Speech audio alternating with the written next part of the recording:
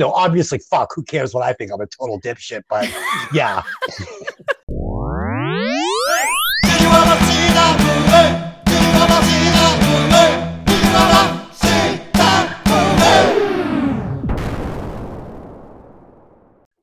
Welcome to Hey, did you ever see that movie?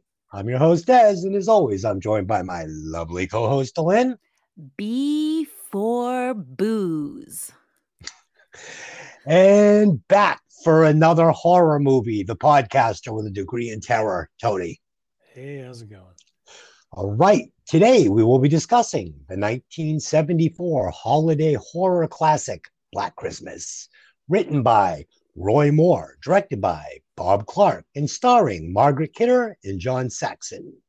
As always, this podcast will be filled with spoilers, so if you haven't seen the movie, go watch it, and then come back and listen to the podcast. But before we get into it, let's run the trailer. My mother's taking a place up at Mont Holly's. Anyone else want to come? Yeah, sounds like fun. Great. How about you, Claire? No thanks, Barb. I've made some other plans. Jingle bell, jingle bell, jingle bell, jingle bells swing and jingle bells ring. Mom, hang on, I can't hear you. No, we're just having a little party. Now the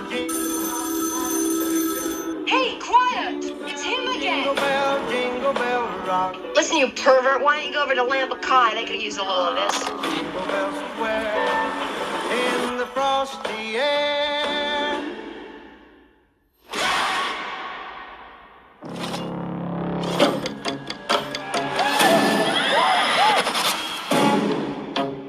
I was supposed to meet my daughter here. Her name's Claire Harrison. Do you know her? I'm sure you'll find her at the fraternity house. Have you seen Claire today? No one knows where she is. No, not since last night. Hello? Hello? Some of the girls are over here today, but I haven't seen Claire. Well, what the hell are you planning to do about it? 90% of the time, girls are reported missing from the college. They're at a cabin somewhere with a boyfriend. A high school girl's been murdered. Claude? Claude?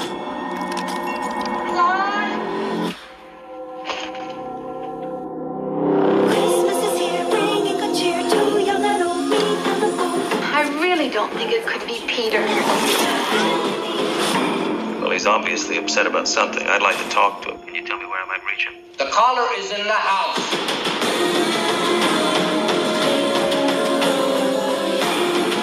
Come on, this is a sorority house, not a convent. Are you up there? Jess? You can't rape a townie.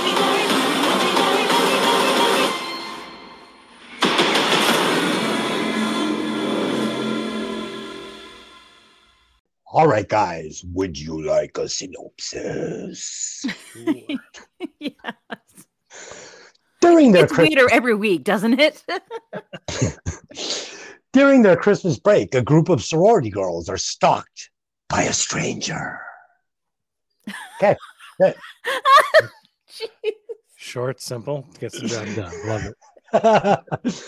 All right, so let me give you guys my opening thoughts quickly. With a budget of $620,000 and a box office gross of $4.1 million, you would think this movie would have been considered a success, but it actually was not considered a success, which is strange because $21 million today is what $4.1 million was back then. So it made a shitload of money, but they didn't consider it a success. Also, I have a theory on why this did not become a franchise and take off like Friday the 13th or Halloween, even though I think it had a much creepier plot with a potentially scarier and more believable killer than the other two movies did. But I will reveal that in my final thoughts. But those are my opening thoughts. And just quickly, let me give you a couple of fun facts on this one. Margaret Kidder was actually drinking booze. Margot Kidder was actually drinking booze in all her scenes. So that's why she was looking drunk. It wasn't great acting. She was just buzzed.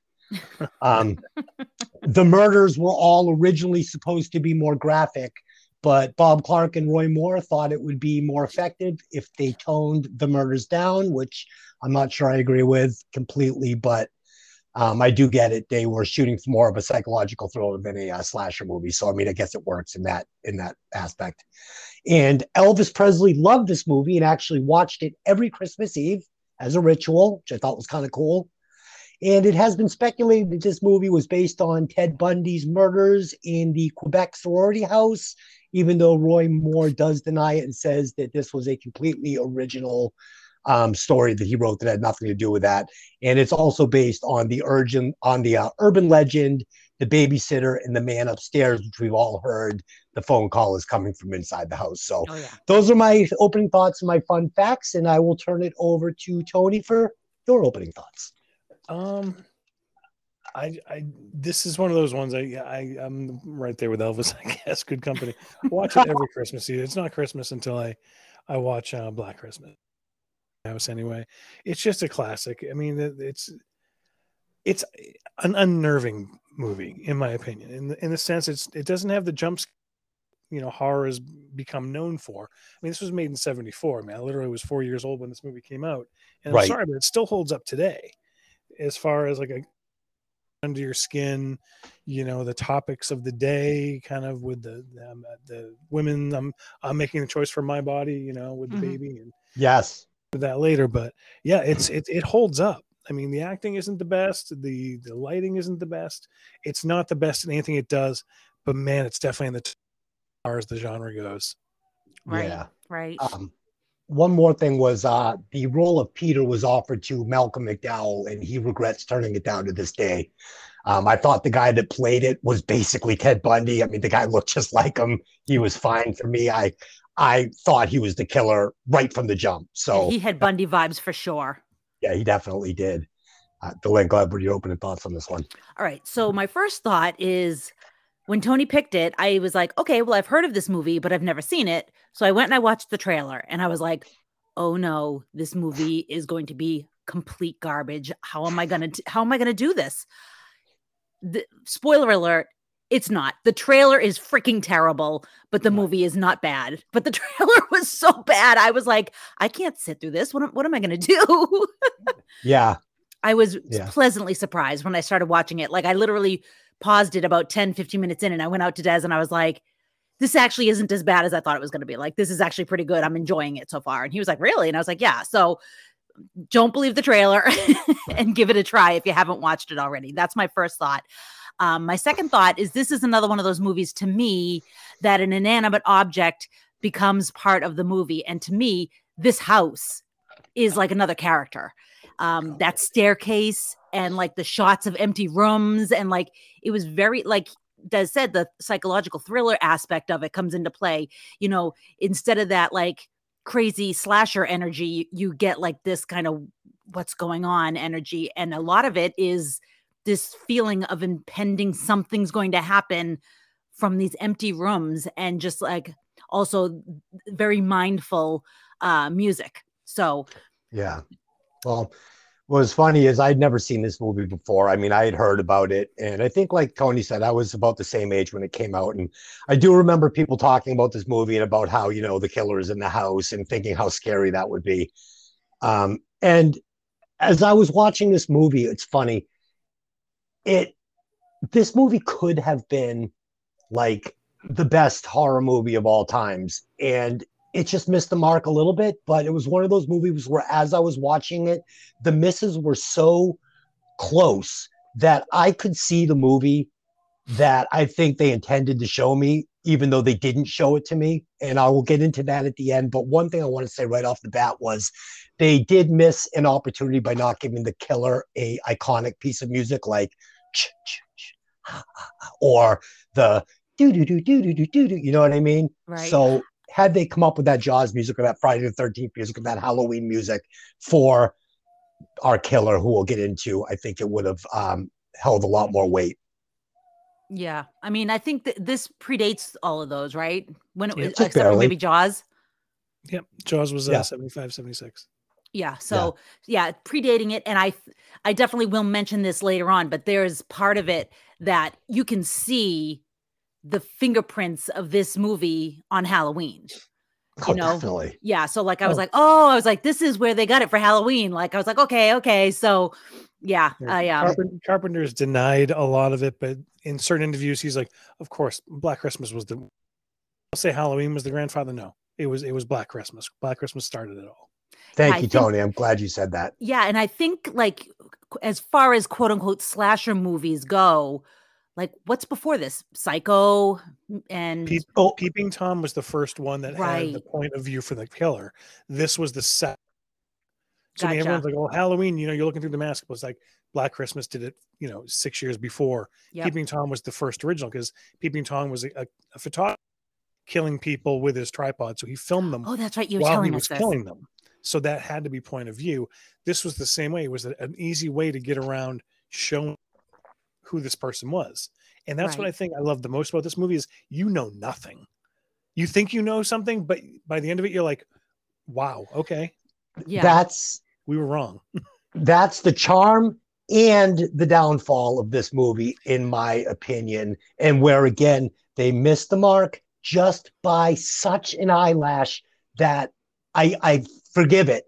And I just wish that, I just wish it was a little different than it was. And I want to get into it because it's funny. I thought I was going to hate this movie even when I was watching it.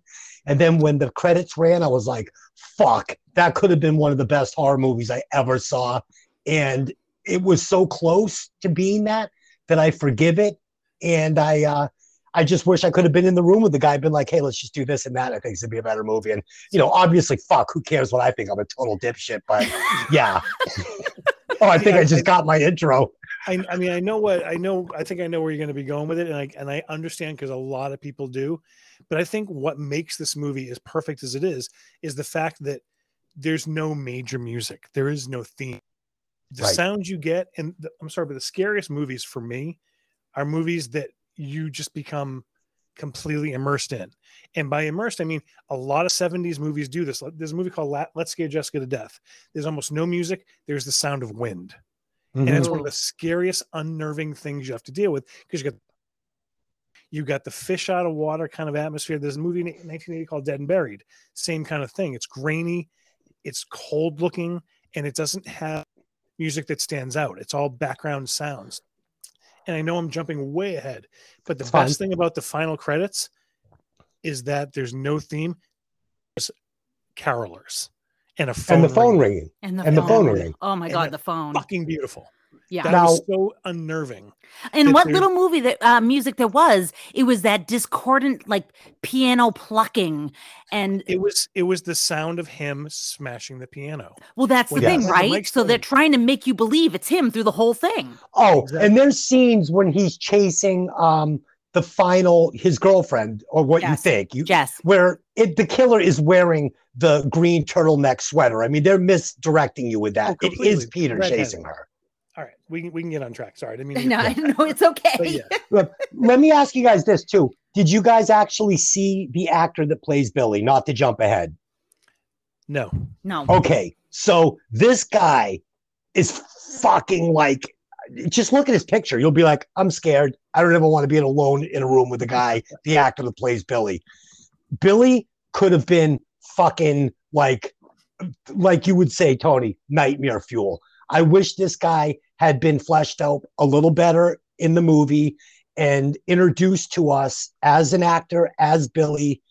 And I think they really would have had something here. I mean, we're talking about a fucking serial killer, a real fucking threat in everybody's real lives, not like, Jason or Freddy, or this could have been a fucking terrifying character that could have shown up in a few different movies if this is a franchise. But all right, anyway, Dylan, let's get into it. Okay. And on we roll.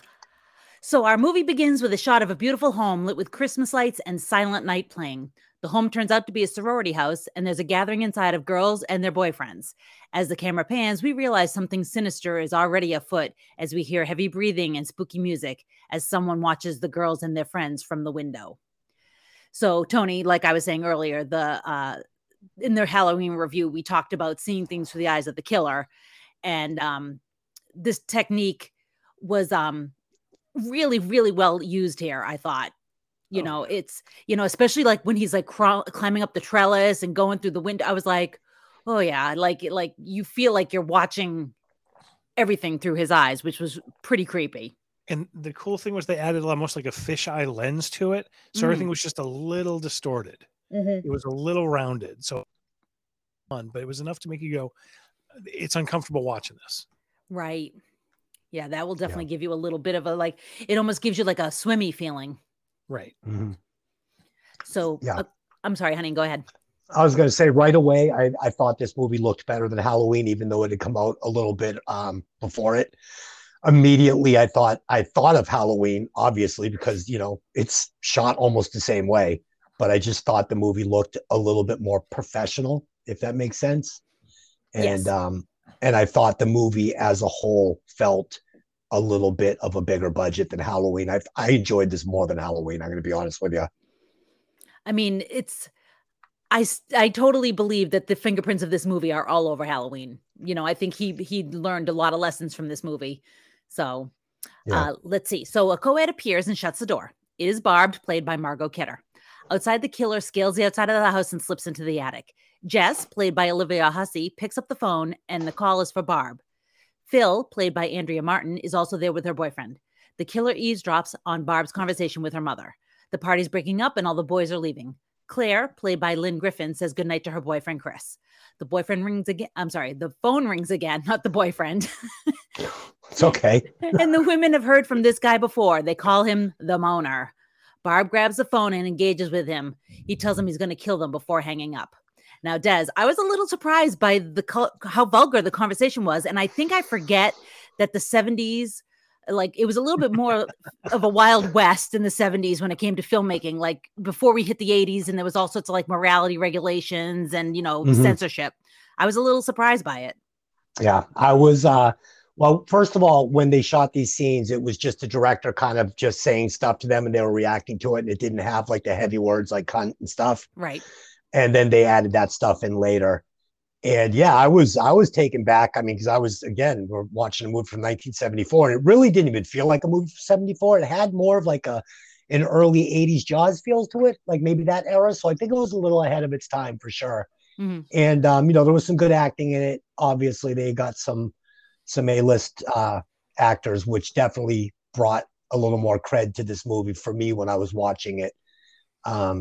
And yeah, I think that we're led to believe here that this is the first time that the killer has actually gone from being perverted to actually saying, how about if I just fucking kill you? Because Jess starts challenging him. Am I right, Tony? No, Barb. I'm sorry, Barb starts challenging him. There's, again, this opening scene is, look at the cast. You have, pre-SCTV Andrea Martin, who's known for comedy. You have, post De Palma sisters, Margot Kidder, pre-Superman, Lois Lane, Margot Kidder. Olivia Hussey was best known for Juliet and Romeo and Juliet. Right. These are huge actors. They're like at this point, or just becoming the scene.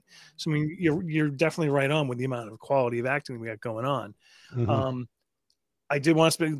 They used the word cunt at least 15 to 20 times in the span of 3 minutes. Is so impressive by today's standard.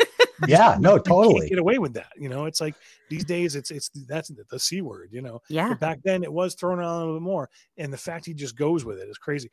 But the most chilling part of it all is it's phone call. I mean, you got to describe the phone calls. People haven't seen it. It goes from screaming to a man's voice, to a child's babbling, to incoherent moans, to this whole, it sounds like three different people.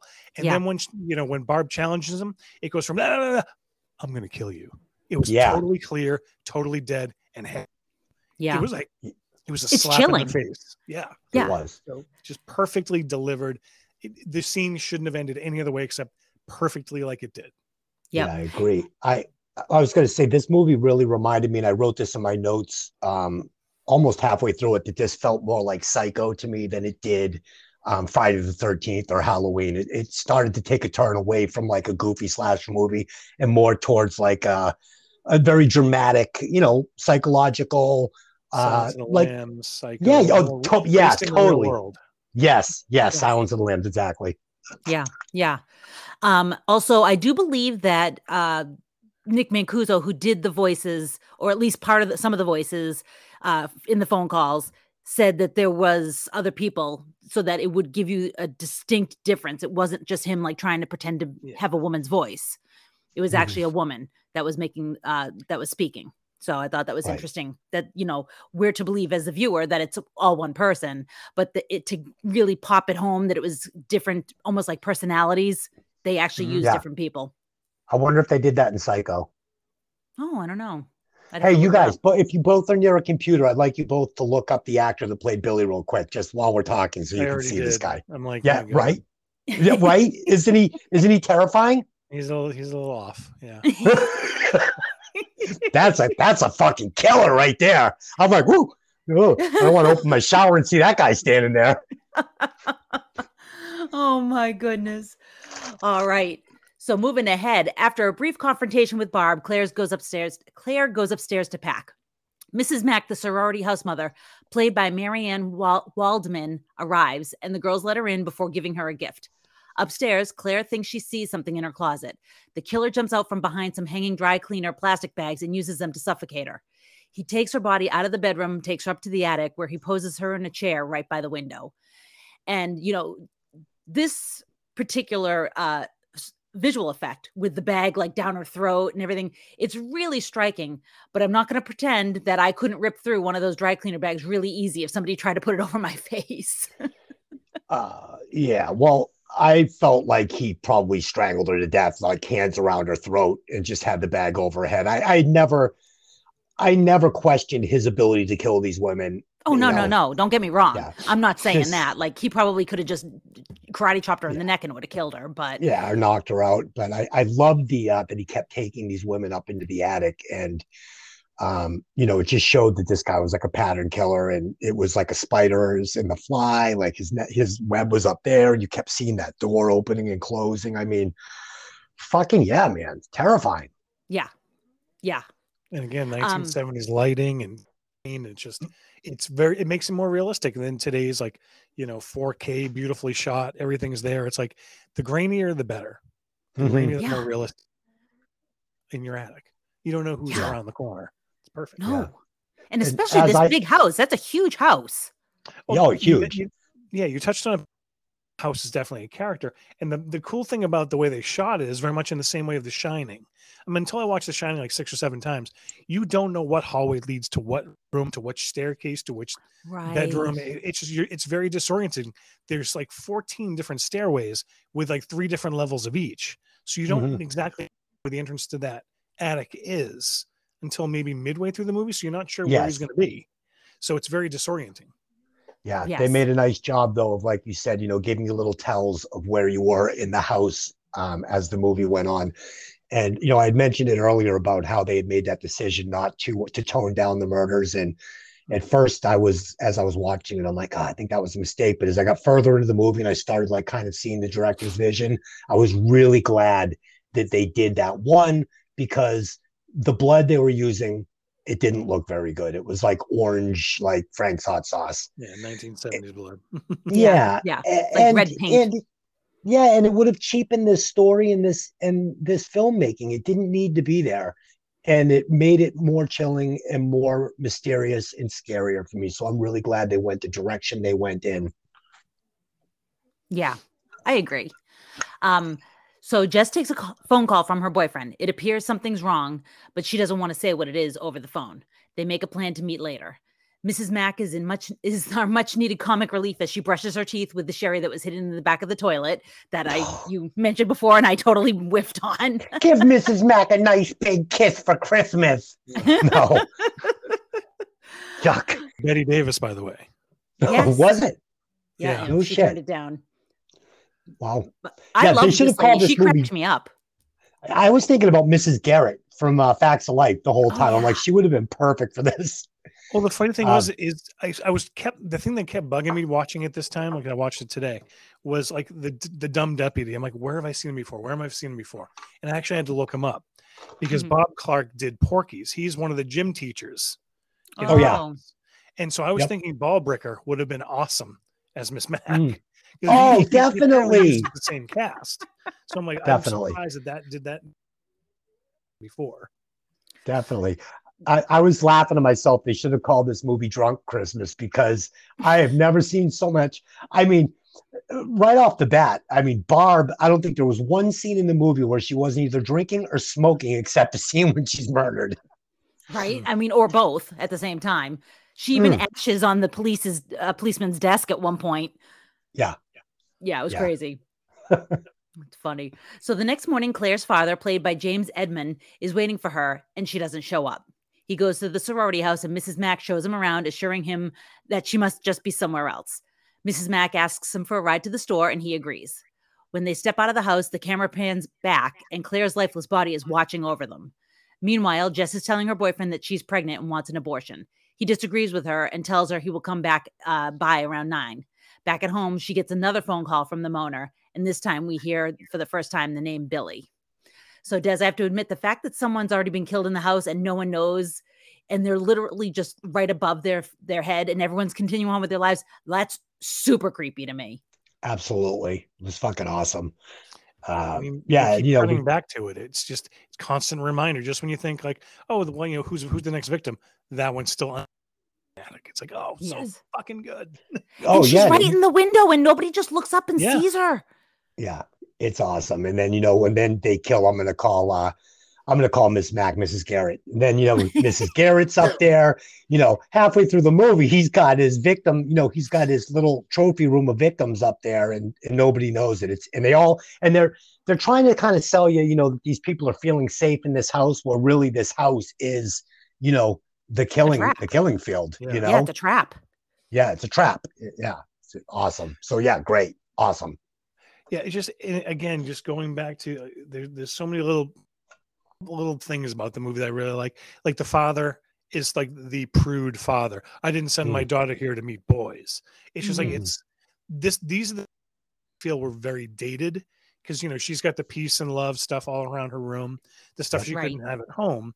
So it kind of goes along right hand in hand with the, you know, the time this was made, and the fact that Jess is now pregnant, and her boyfriend's trying to be this concert pianist, and he's like, well, I don't have time for this. We need to.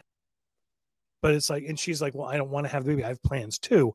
I don't want this baby. That was a monster deal. Yes. This was right after Roe versus Wade, or in the era of it. Yep. So to have a strong-willed woman not bending down to not bending down to the male in our life, 2, to say, I'm going to have that was huge for back in the day. And add to the fact that they made Barb pretty much a bisexual. Yeah. Which until you look for it, you don't really see it. Looking through Playboy magazines while she's sitting on the couch drunk. So it's like you have all these forward-thinking ideas for 1974, which is so thinking of Bob Clark to include that. Again, I don't know if it was in the original script or they just decided on set to go that route, but it's so advanced. Yeah, and it makes it very much almost timeless, because it feels like it could have happened at any time, even though you're looking at the shag carpet and stuff like that. You see the 70s, but it makes the storytelling feel very timeless. Yeah, and I totally loved how they pulled back on the kills, but they ramped it up with the dialogue. Like when he's saying, you know, you're not kill my fucking baby, killing my, like they weren't holding back with the script. Let's just put it that way. Right. No, it's true. Yeah, definitely. You know, the sheriff says to Jess, you know, when he's listening in, not to jump ahead, but he's listening in on the conversation between her and Peter, you know, what did he mean? You're not going to kill the baby. It's like, you know, so yeah, it's off-putting, but it's great. Yeah. So at the police station, Phil, Barb, and Claire's father are reporting Claire as missing. Barb's making a drunken spectacle of herself, as she pretty much does through this whole movie. And Jess goes to tell Claire's boyfriend, Chris, played by Art Hindle, that Claire is missing. Her boyfriend is giving his piano recital, and frankly, it's fucking terrible. And I assume that this is on purpose to spread this discordant and uncomfortable feeling deeper into the film. But the music was terrible. Just watching the recital was making me uncomfortable. Watching him sweat through it was making me uncomfortable. But, you know, mission accomplished, because it made me feel uncomfortable. It really pushed it. And again, maybe this is 3 divorced ass talking like this, but is the fact that she chose the wrong time and the wrong point. She was a very unlikable character. If you get down to she basically, I know you have your concert tomorrow, but I'm breaking up with you. Oh yeah, and I'm pregnant and I'm going to keep it. And I don't want to be with you anymore. Oh, but all this is happening to me. She was just wanted to make her the heroine, but at the same time, she wasn't very likable. She was almost an elitist. She talked down to everybody. It's like, well, no, I don't want to hold this. We need to go do this. She's very demanding. And it wasn't demanding in an empowered woman way. It was in a very, for calling him a modern Karen way. It was like, well, what I want is now. And it turned that scene of her telling him after he just got done of 8 days of living in a thing, all of this stuff was like a complete sabotage to him. That's how it was. And he failed his concert. He basically decided to quit the thing he's been working on for years to try to marry her to have the baby. And she's like, no, I don't want it. I don't want you. I don't want the baby. Go away. So she pretty much ruined his life within 48 hours. And drove him nuts. So they completely set that up to make him the killer. I felt bad for him at that moment, though, because, I felt like he started to realize that maybe he was never going to be the superstar pianist he had hoped to be, a professional. He sees the woman that he loves, because you see earlier in the movie when they're talking on the phone and he says, I love you. And she says, I know. She gives him the old hand solo. Then I feel like at this moment, he's trying to, salvage what's left of his life that's good, which is, his love for her and wanting to be with her. I'm going to give up my piano career. Let's get married. And she's like, fuck no. And Tony, I've also been divorced. So is this the time of the show when we get into it? Nope. Is this our therapy session? No therapy. Let's talk about it. All right, let's go forward. You sure? This movie has the best male fur coat in any cinematic event. Oh, Chris's fur coat is amazing. Yes, it is. Walked in and he just flowed behind him very much, Oh, epic. He's got the good hair, the good coat. If anybody's looking for a last-minute Christmas present for me, nice box coat for you. Fuck yeah! Oh my god, yeah, it's a fantastic coat. He's quite a stylish man. Oh yeah.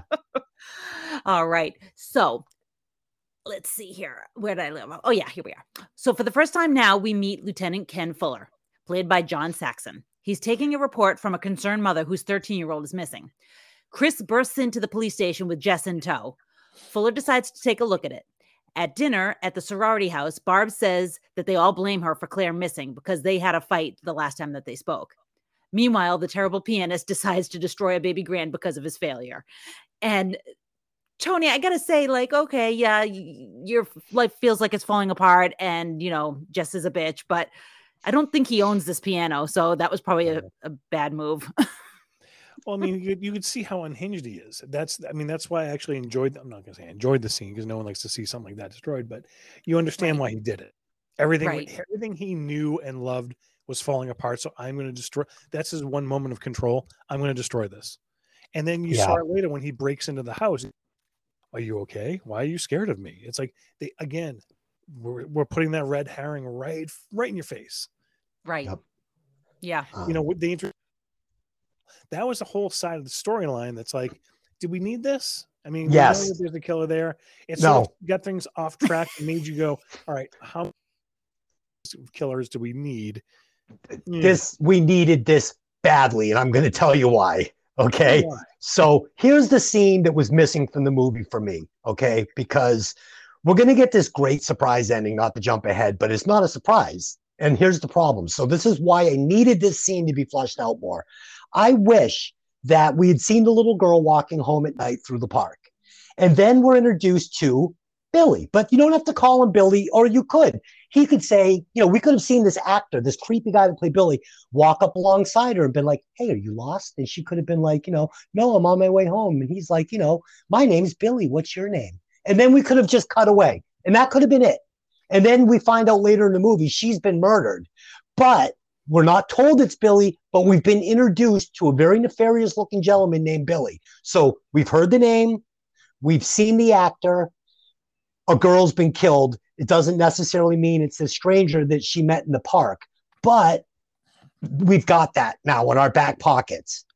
And then, not to jump ahead, but later in the movie, oh, fuck, it was the guy in the park that fucking, he killed the little, it was the guy in the park. And now we've got an identity. We've got our killer.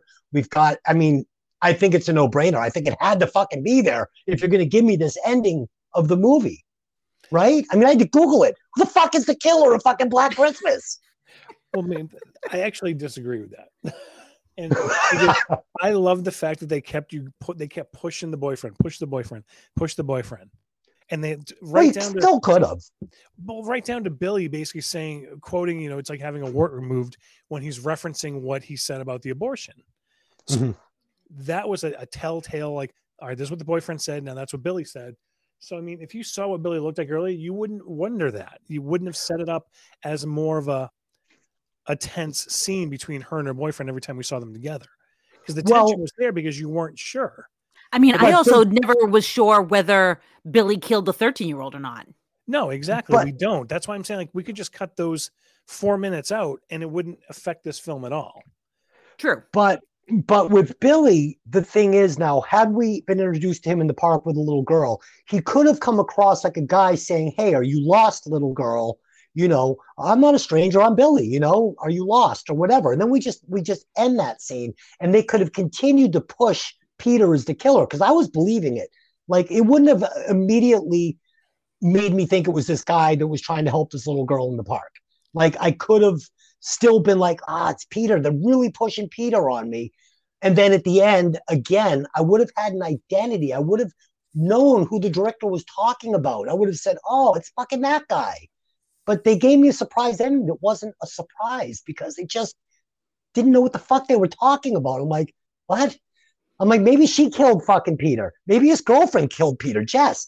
Maybe she's the killer. I don't fucking know. No, I think it's not. I'm not meaning to jump ahead, but I do think that Jess killed Peter. Oh no, Jess killed Peter.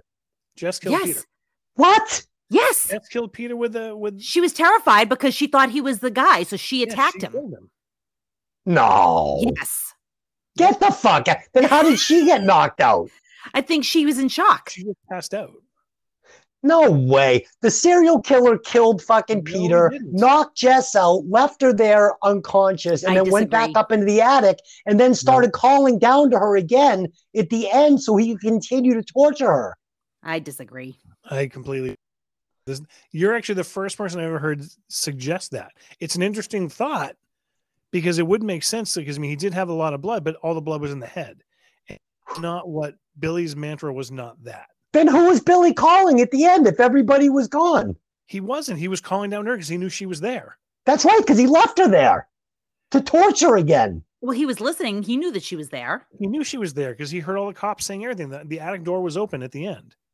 So he was hearing waited till all the cops left before he decided to call. So at the end, he wasn't hunting. He wasn't hunting Jess at the end of the movie. He was just upstairs hanging out and let her kill Peter. Well, she locked the door. He couldn't get down. He was banging at the door. He grabbed her at the banister on the house. Then she locked herself downstairs. She couldn't get down.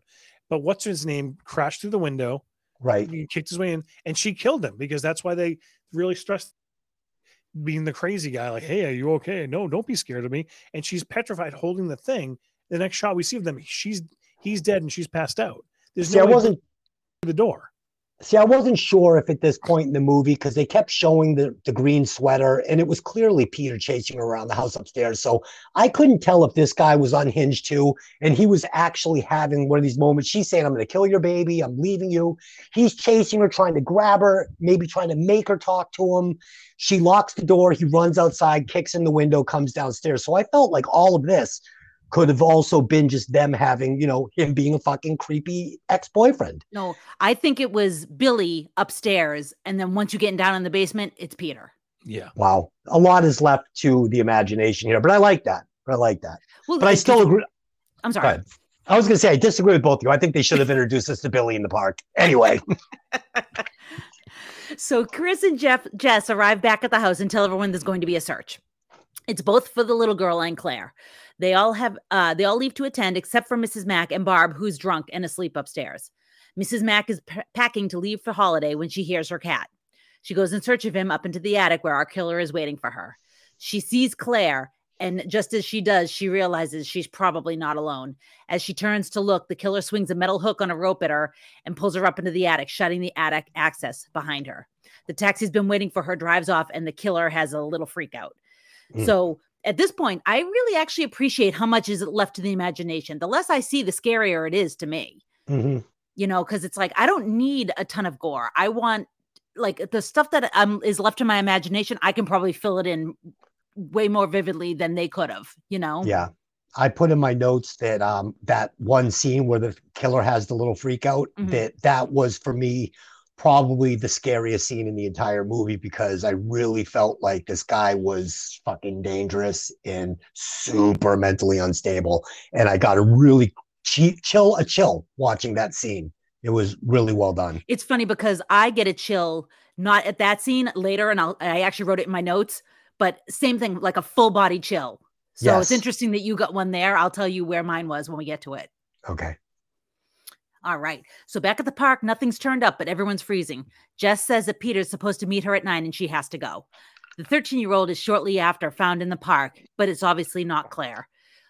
When Jess gets back, she gets another disturbing phone call. This one's a bit different because the voice says, "Please stop me." After hanging up, she makes a call to report the obscene call to the police.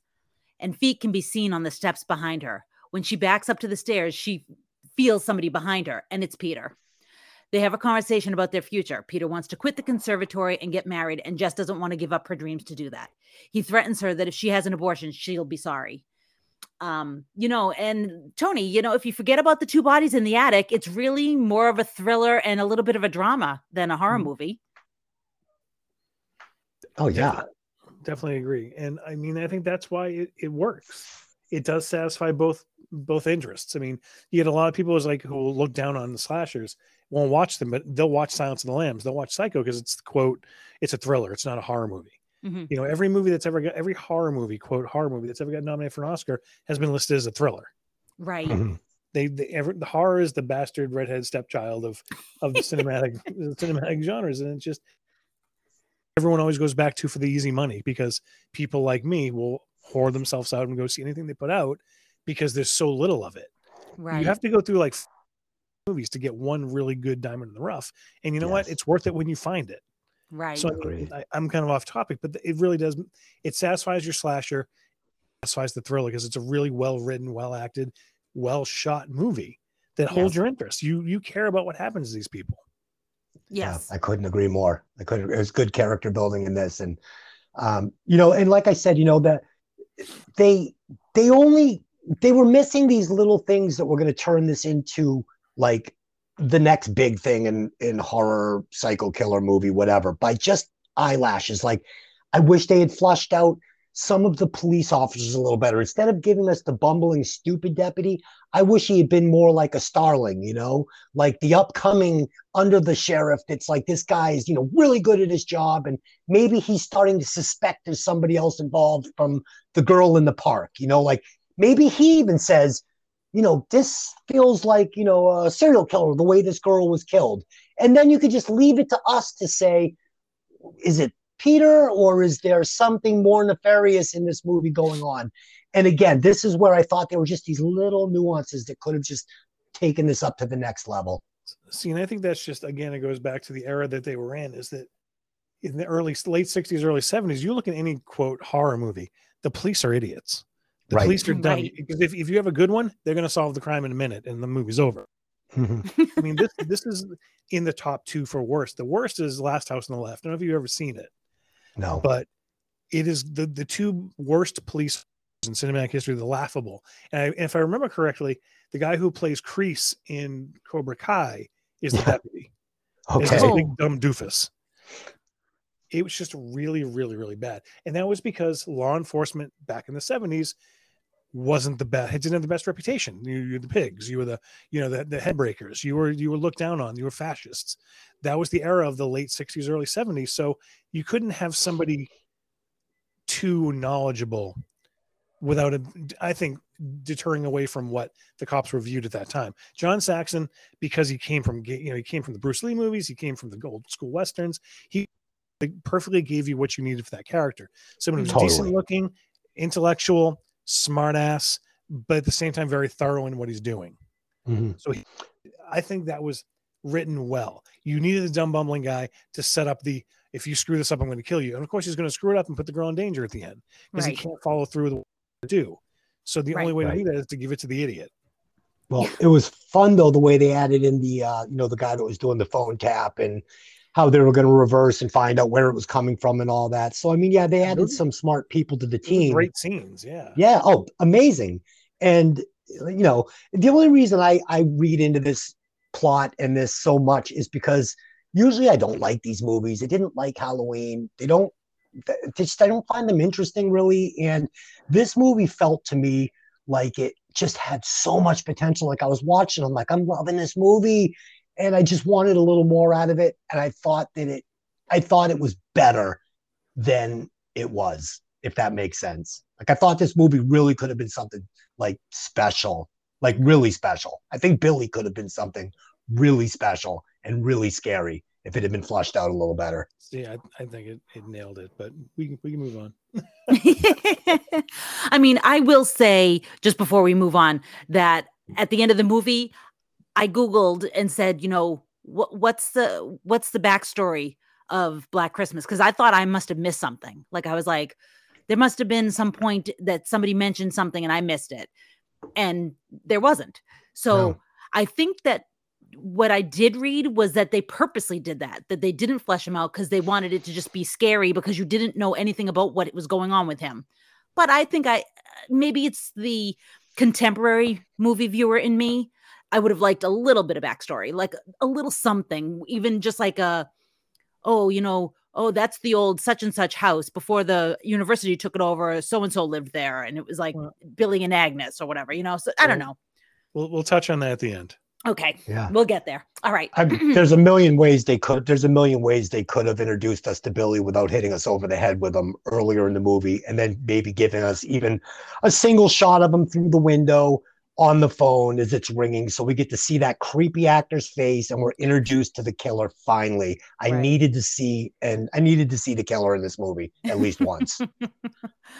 All right. So the detective has come to the house just in time to watch Peter storm out. He's having the phones tapped and checks Claire's room while he's there. He tells the girls there's a cop up front in a car keeping an eye on them. And then the phone tech tells them to keep the caller on the line for as long as possible so they can trace the call. They leave and Peter is seen lurking in the shadows outside. Phil is so overcome with emotion. She thinks that Claire is dead. She believes it. And she heads upstairs to bed. The killer's upstairs, though, rocking Claire's body in the rocking chair. But now he's heading back down the attic ladder. Barb is sleeping, but is awakened by a sudden asthma attack. Jess comes up to help her, and Barb said she had a dream about a stranger coming into her room. After settling Barb down, Jess hears children caroling outside and goes to listen to them. Meanwhile, the killer goes into Barb's room, takes a hold of a glass unicorn, and stabs her with it, interspersed with the children singing. I found that pretty creepy. It was, again, scariest in what I didn't see, but interspersing it with children and a unicorn, which is like such a pure thing, I found that to be pretty scary. Mm-hmm. This scene was beautiful. I mean, it's a horrifying scene, but it was beautiful. The glass unicorn, the way the blood was used, the lighting, the Christmas caroling while the murder's taking place. It was really, really good filmmaking. I was watching the screen just like, wow, this looks fucking great. Just the eyeball, it's that iconic shot of the, him with just the eye lit. Yep. Yeah. Yep. And she wasn't dreaming of a man coming into a room. Obviously he'd come into the room and he was there while she was, giving her the fucking asthma medication. So like probably hiding in the closet or something. One thing I didn't appreciate was that Claire's body was not at least turning like, gray or green. Like she just looked too fresh. Oh, it was only 24 hours. She's wrapped in plastic. Come on. Okay, no, you guys are right. She was in a sandwich bag. She was all right. My tuna sandwich stays good until fucking lunch. Also, can we just talk about Barb's wreath on her door with the nips hanging from it? How hilarious that is. She's like completely an alcoholic in the making. Oh, yeah. Never mind the fact that these are supposed to be sorority girls and they're all like 35.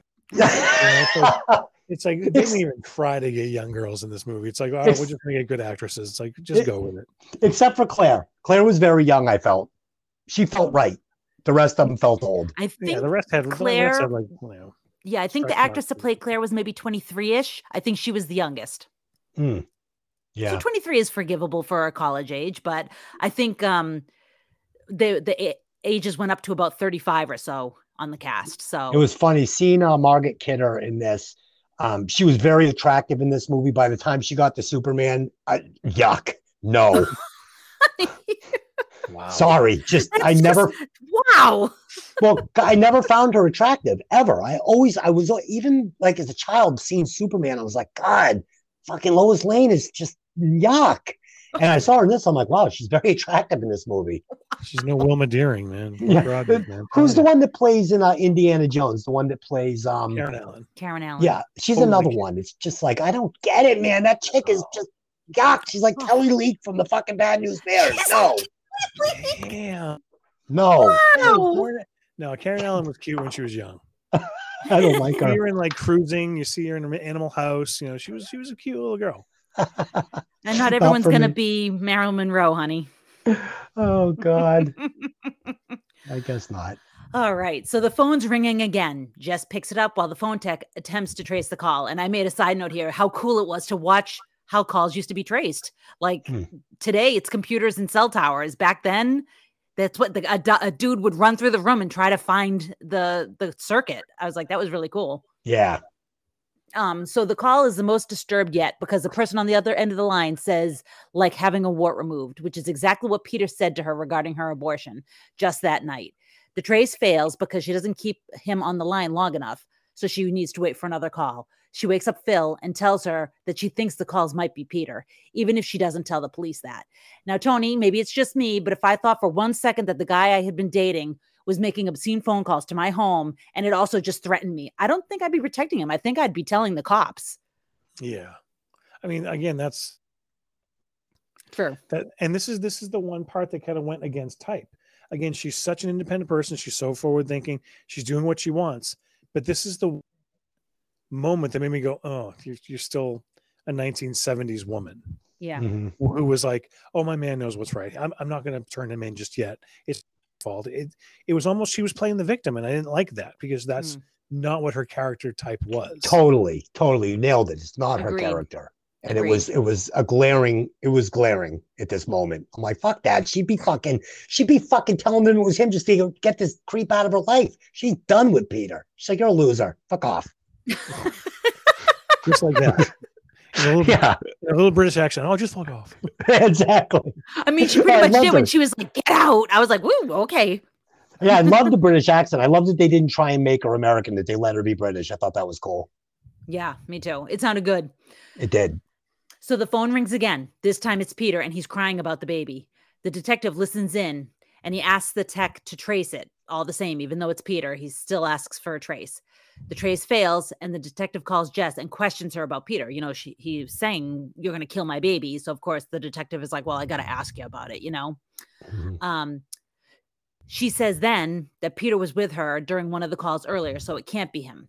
While she speaks with the detective, a black shadow can be seen moving outside in the hall. And Des, the funny thing is that even though she says he was with me when this call was made, he was upstairs in her bedroom, could have been in Mrs. Mack's room. He could have been making that call. Yeah, I think that's what they were telling us. Yeah. We at this point, we all know the fucking calls are coming from in the house. Yeah. But at the same time, that was something we all learned after when a stranger calls. Yes. I mean, that's when we first saw it also. I mean, we know that trope, but this is 8 years before.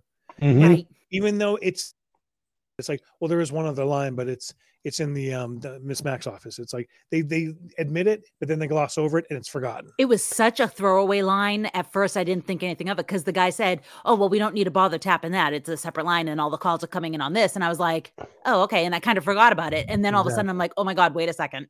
Yeah, no, even if I hadn't, if I had been watching this for the first time ever, I would have known at this moment the director is telling me the calls are coming from inside the house, because she says, no, he was with me, so the calls couldn't have been from there. And I'm like, all right, they're saying he was in the house, but he wasn't with her. We know he wasn't there. So I like the line. And this is where we get the, the idea that the calls are coming from in the house. And this is where I really said to myself, oh, it's fucking Peter for sure.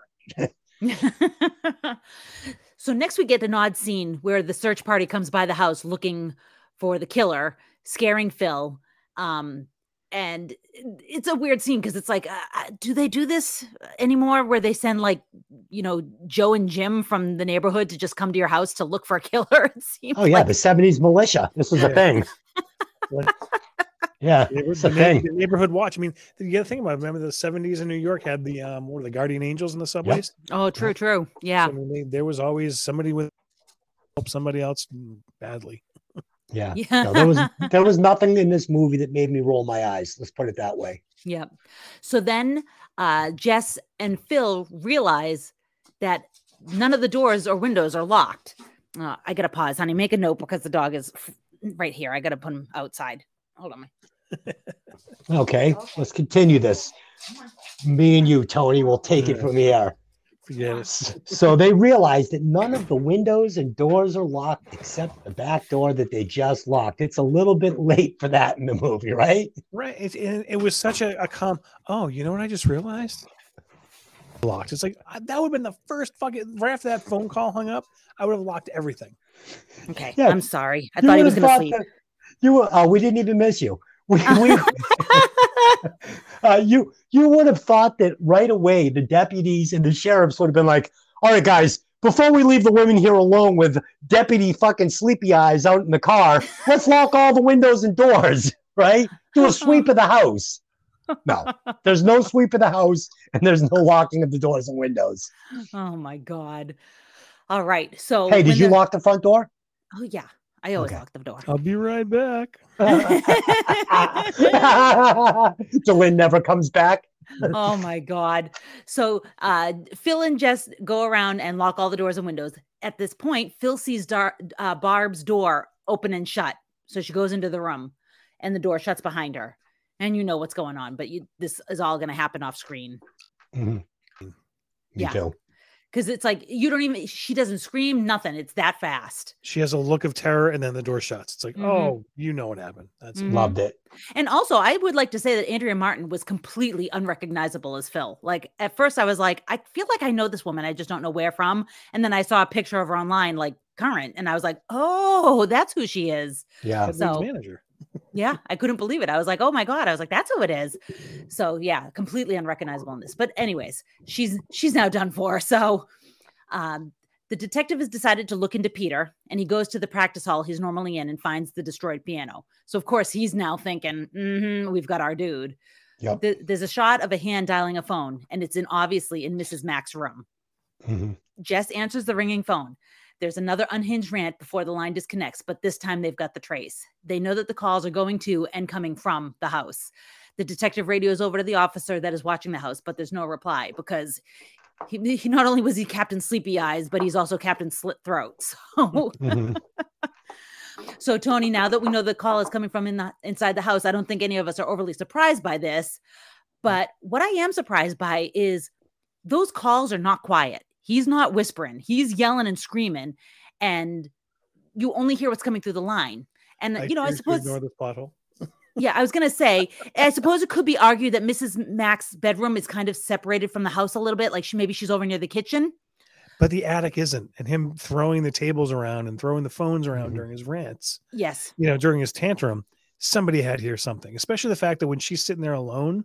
Yeah. Because when he was doing that was when there was only a couple of people home and it was quiet. Right. Yeah. They kept showing like Olivia Hussey by the Christmas tree. It looked like it was done with spiders. What is with that Christmas tree? It's like covered in fur. It was just awful. It's the weirdest Christmas tree I've ever seen. And when Peter attacks it, he ends up with like a piece of whatever it is on his shoulder. And I was staring at it. But yeah, that's a plot hole that it's always, anytime the killer is in the attic, somebody should hear something. Oh yeah, creaky board. They should at least make an acknowledgement or an excuse for it. I mean, I don't know if it was on HBO like last year.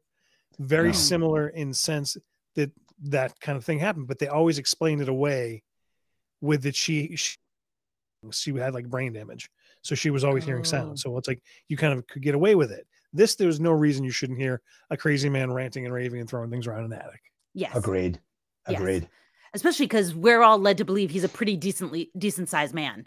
It's not like he's a little, 5'1" pipsqueak. Right.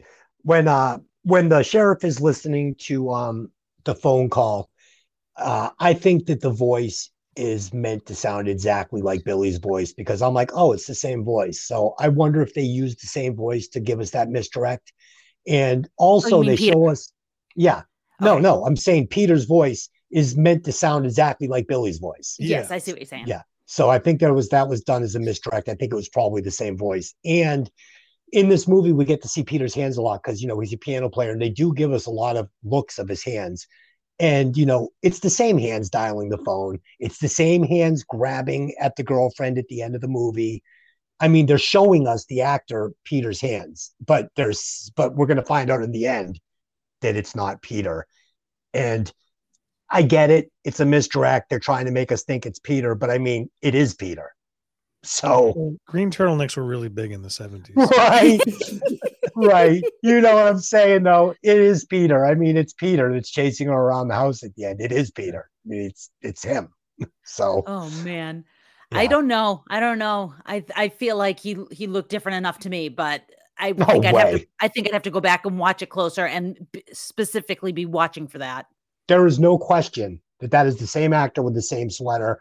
They're not even trying to hide it. They're trying to show it to you. I mean, the hair silhouette is very similar. Yeah, it's him. It's absolutely him. Like when he reaches down over the banister of the stairs and grabs at her, that's the actor's hand with the actor's sweater, and that's the actor. So interesting. Okay. Yeah.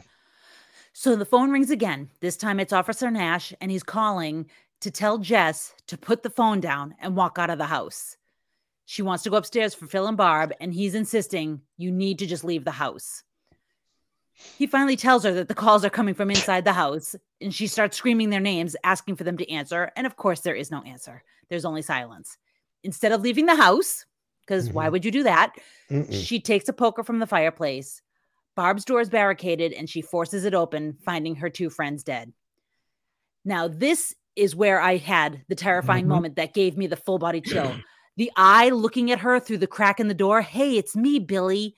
Like, oh my God. I felt like that feeling that you get when you get scared. Like it really got me good. Like I was just like, oh, like the creepy eye looking at her. And it's literally like a foot away from her. And she slams the door and he loses it. It's just like, oh, and just his rants. Like, it's like when you're getting yelled at by somebody and like they go up that next notch of volume that you cringe from. Like, oh, that's what this movie does. Yeah. It gives you that level of like, all right, I know I'm supposed to be scared. Oh, that was good. Yeah. I mean, literally just the little eye and the little whispery voice. Oh my God. I was like, nope, I'm out. No, they gave us this eyeball shot twice, right? Yep. They gave it to us during Barb's kill too, right? I mean, which is why I know it's not him, because that eye is like brownish gold, and they made a point of showing Peter's eyes before, and he's got very blue eyes. So I knew it was two different people. Right. I just think that she was so scared she couldn't. She wasn't thinking that. No. So she makes a run for it after pushing the door as hard as she can. He's having a flip out, but she can't get the door open, and he's coming, and he grabs her by the hair as she runs by. She's able to squirm herself away and gets into the basement. She locks the door behind him. It's just a little like a slide lock, but it's in good enough that he can't get through, even though he's on the other side going nuts. He rages against the door for a minute before she hears his footsteps retreating and the door shutting. Now here, she tentatively heads down the stairs into the dark basement. And Des, I got to be honest with you, I think if I was her, I would have stayed with my back to the corner right next to that door with the poker in front of my face. And I don't think I would have moved until the cops came. Yeah, I think if I was her, I would have quietly walked out the front door as directed by the deputy. Yeah, but you don't know if he's out there waiting for you. So I think I would have just stayed right where I was behind a locked door with the poker facing down the stairs. I mean, when you got the call from the deputy, he's like, I want you to just, quietly get up and walk outside. The killer is in the house with you. You wouldn't have got up and left the house. Oh, yeah. Initially. Yeah. I mean, right now. Yeah. Right now would have never happened. I've already been down at Popeyes having lunch. I'm out of there. Yeah, no, I got to be honest with you. As much as I love my friends, if they were like, the killer's in the house, you need to leave right now, I'd be like, I am getting onto the sidewalk and I will stand and wait for the cops. Like, yeah, absolutely. As far as she knew, the cop was outside. She didn't know the cop was dead. Yeah. Oh, yeah. I'm out. True. She doesn't realize that he's dead. Like, she could have opened the door, let him in, and he could have gone upstairs. Yeah, I'm surprised the bubbling deputy wasn't like, all right, now, so the cop outside has got his throat slit and the killer is inside the house with you. He wasn't supposed to say anything, and he's fucking dropping the whole fucking plot on her. My God. So Jess is down there skulking around in the basement, and she sees a figure walking around looking into the basement windows. As the figure gets closer to the basement door, she recognizes it's Peter. Instead of letting him in, she backs into a shadow. Peter breaks the glass on the door. He finds her and approaches her, though it's clear she doesn't trust him. The police arrive at this point. Hearing screaming, they break down the door and find Peter dead on Jess's lap. She's alive, but in shock and can't answer any questions. They assume immediately that Peter was the killer all along. They put her in bed. The detective leaves to deal with the reporters, and the doctor leaves with Claire's father, who has fainted in shock. This leaves Jess once again alone. There's a voice from up in the attic. Agnes, it's me, Billy. There's a pan out from the attic window where Mrs. Mack and Claire still are, and the phone is ringing again. Yeah. Jess is in shock because she just watched a killer murder Peter right in front of her, and then fucking left her to live while she's in shock because she's just witnessed her ex-boyfriend being murdered and been left there. She is now, that's why she's in shock. She's in shock. Dude goes back up into the attic. Oh, yeah. Oh, yeah. Dude. All right. Yep. Dude goes back into the attic, waits for all the police to leave, and then starts making calls for his final kill, which would have led to Black Christmas Part 2, because Billy takes out the final sorority girl when everybody thinks it was Peter, and all the police have left her because she's just resting now in shock. And then the killer, Billy, slips off into the night for Black Christmas Part 2, where he finds the next sorority house. So back in reality, we will have the fact that Jess is in shock because she had a pregnant woman kill the person who impregnated her, who she still had some feelings for a little bit, and she couldn't deal with it well, and she had to kill him and do what she had to do. So, and Peter, what kind of a wuss gets killed by a pregnant woman with a fucking fire poker? Get out of here. I'm taking that poker away. She pokes me once with that thing, and she's going to be a fucking popsicle. Okay?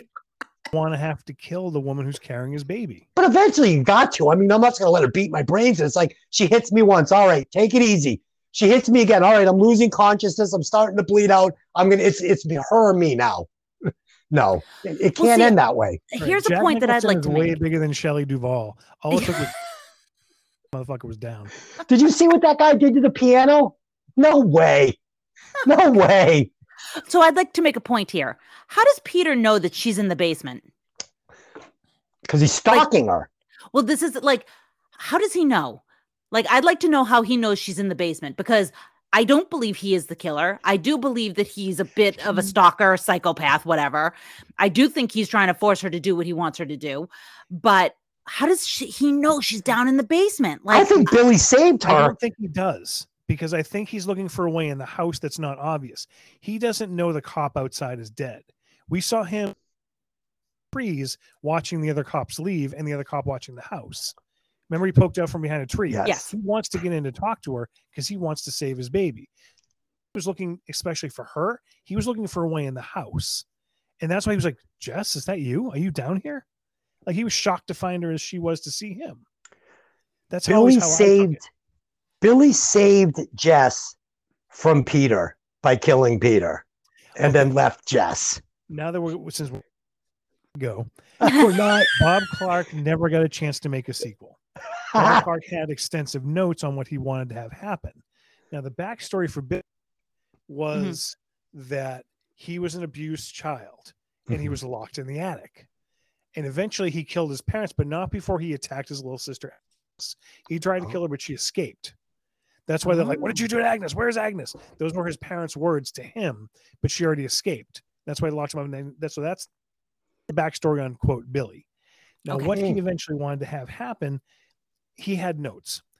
There is a secondary fan film made of Bob Clark pushing this. It's online. I'll send you guys the link afterwards. It's called It's Me, Billy. And it's the granddaughter of Olivia Huss of Jess going to try to see the house it happened in, because pretty much that ruined her life. It's a short film. It's long, and it gives you more things. Part of what happened is Jess went on to have the baby, and the baby, obviously. So, and then she had the granddaughter, but the mother, the granddaughter's mother, Jess's baby, died. Like she was in alcoholism, just lost her mind, got tired of hearing about what happened to her mother. Jess went on to write book after book after book, celebrity appearances, ruined her daughter's life from the fame that she got from it. So one of the things that her grandmother, quote, was working on when she died was a manuscript basically called, what's his name? The boyfriend's name. She basically had doubts that he was guilty. Oh, Peter. Peter. She didn't think Peter was the killer.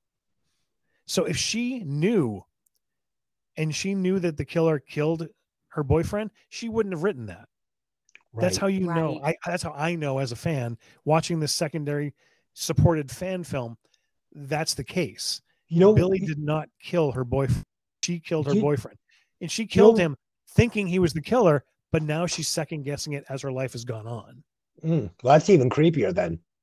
Right. That the killer made her kill her boyfriend with his twisted plot.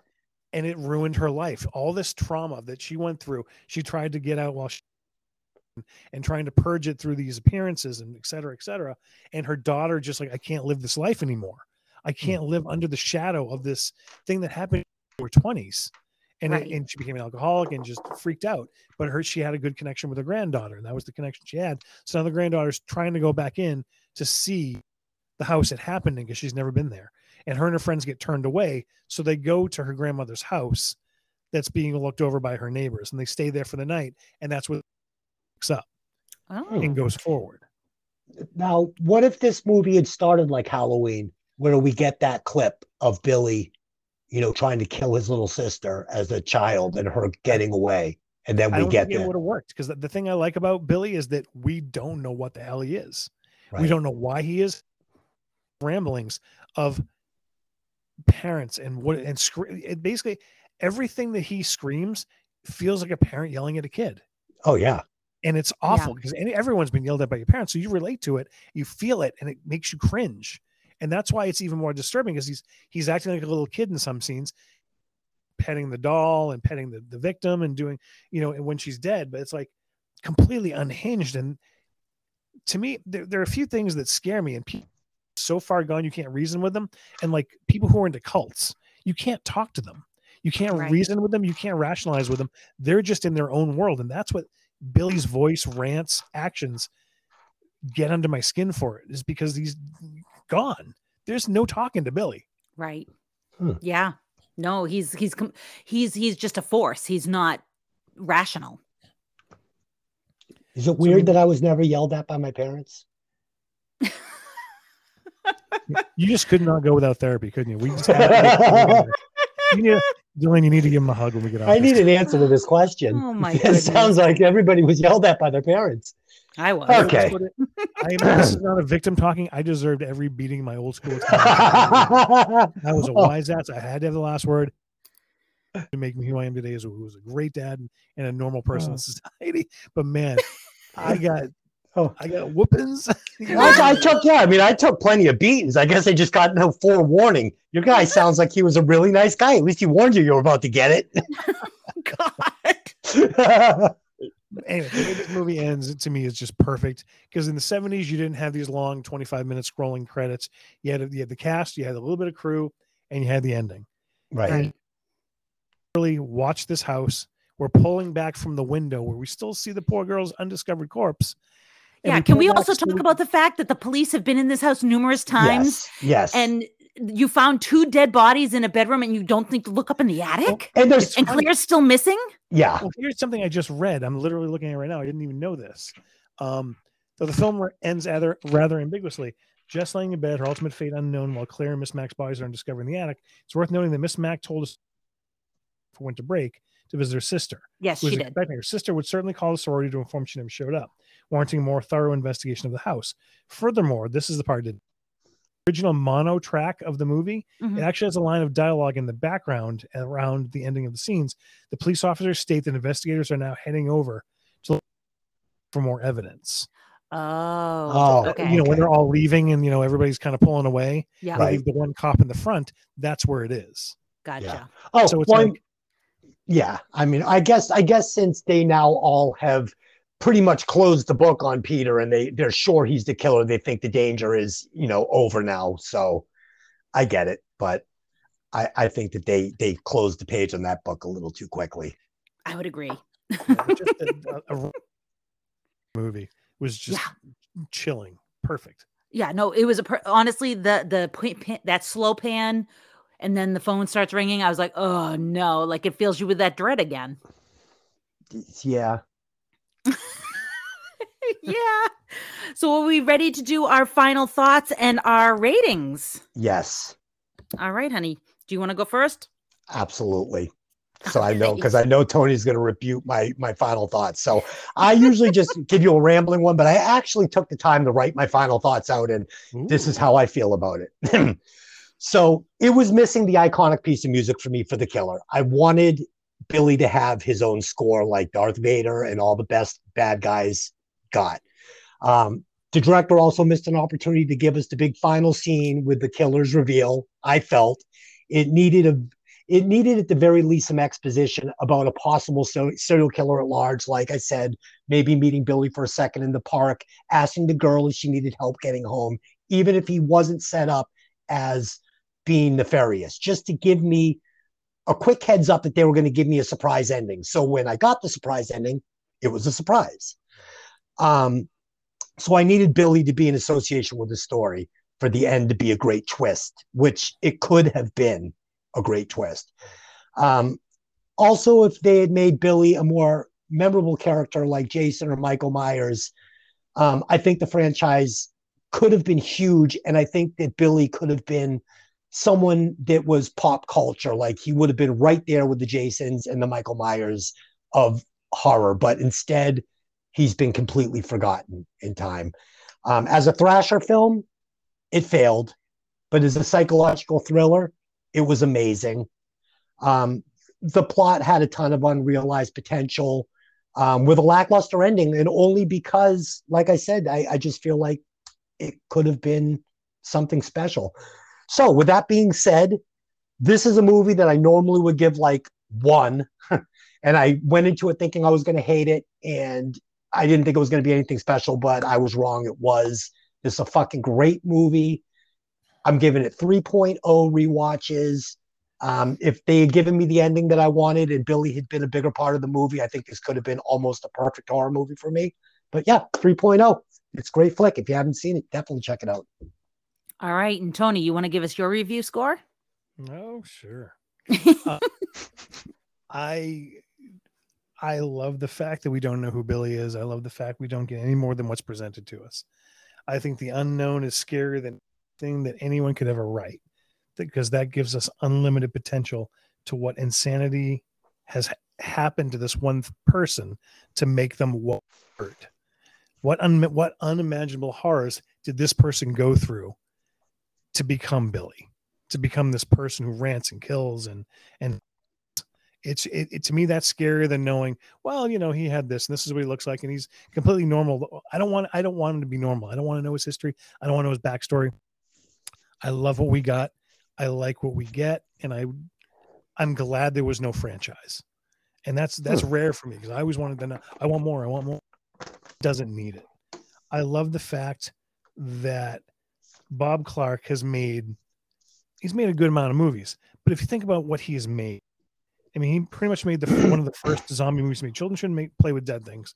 Very low budget, but in the horror community, it's pretty big. Mm-hmm. And then he made Black Christmas. Everybody watches it at Christmas. What's the other movie everyone watches at Christmas? A Christmas Story. Motherfucker made 2 Christmas classics. And that's amazing. completely. His legacy is that, and the man made Porky's. Everybody grew up with Porky's. Everybody our age, give or take 5 years, knows Porky's. Though that's a classic movie. Terrible, completely misogynistic, didn't age well. But you know what? It was a classic for the time. But not for nothing, Black bookends to the man's career, as far as I'm concerned, and two totally different ends of the spectrum with two totally different feels. There's nothing those two have in common except for the word Christmas. And you got to appreciate that he can do that. So to me, this is always an annual watch for me. I love introducing people to it because it's the one that created the calls coming from inside the house, which everyone goes, when a stranger calls, because that first 20 minutes of that movie, you can't top that. That should be its own thing. Agreed. But what's that? I agree. Very scary. But I mean, Black Christmas as on its own, the look, the feel, the age, the music, the lack thereof, all of it completely works for me. Annual rewatch. I got to give it a 4.75. Okay, Tony, 4.75. Okay. Glenn? All right. So as I said earlier, I really was worried when I watched the trailer for this, and I was like, oh boy, here we go. I'm going to really hate this thing. And I really didn't hate it at all. I really, really, really enjoyed it. Like, I was watching it going, I can't believe how much I'm enjoying this. And, like you guys said earlier, I can really say, yep, it gives me the same kind of vibe as Silence of the Lambs. It gives me the same kind of vibe as Psycho. And that's saying something. Like, that's impressive company to keep as far as I'm concerned. If you like scary movies, you're going to love this because it doesn't feel dated. In fact, it felt kind of now to me in a lot of ways. For better or for worse, it felt kind of now to me.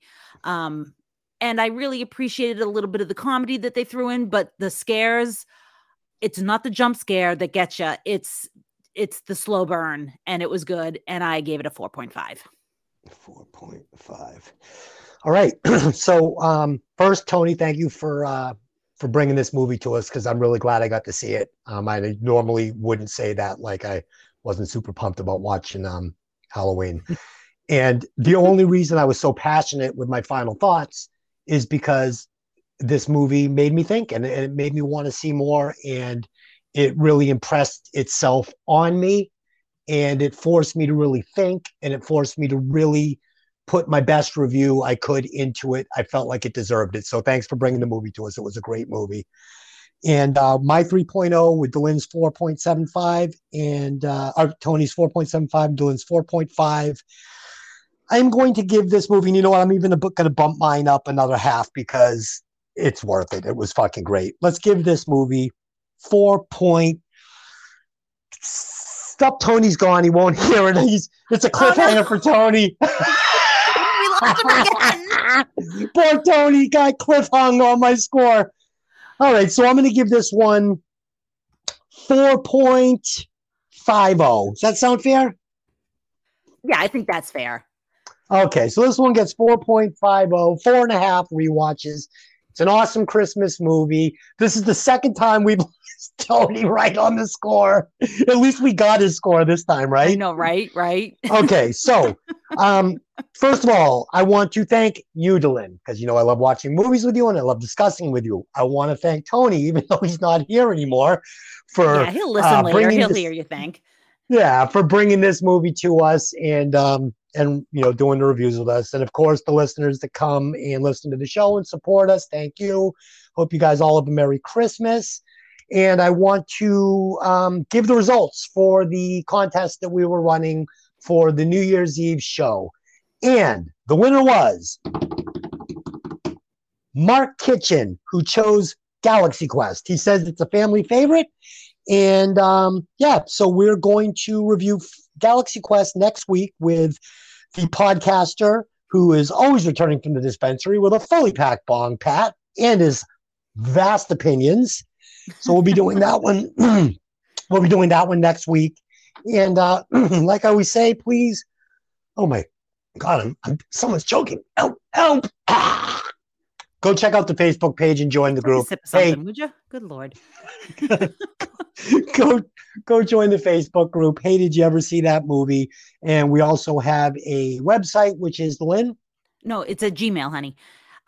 It's hey, did you ever see that movie at gmail.com. So you can feel free to drop us a line if you would like us to do a movie or just want to say hi. We would love to hear from you. And, if anyone's got some feedback and want to give it to us, we're always open to hear it. Yeah, and I also want to give a shout out to Mickey, one of our other co-hosts, who is now doing the graphics for our weekly podcasts, which you can see on the Facebook group page. She's doing an awesome job, and she's bringing a little class to this dirty dog. So thanks, Mickey. All right, guys, until next time, let me ask you one question. Hey, did you ever see that movie? See you later.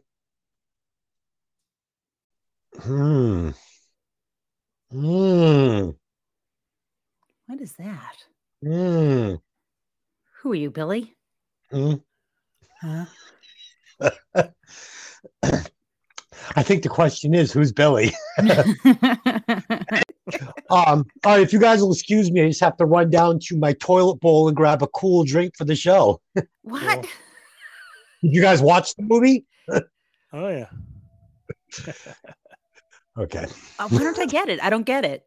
You don't remember her fishing her booze bottle out of her tank? Okay. It wasn't that funny anyway. It's just like, what are you even talking about? Okay. I thought that was going to land a little better, but as you feel about most of your jokes. Yeah, I know.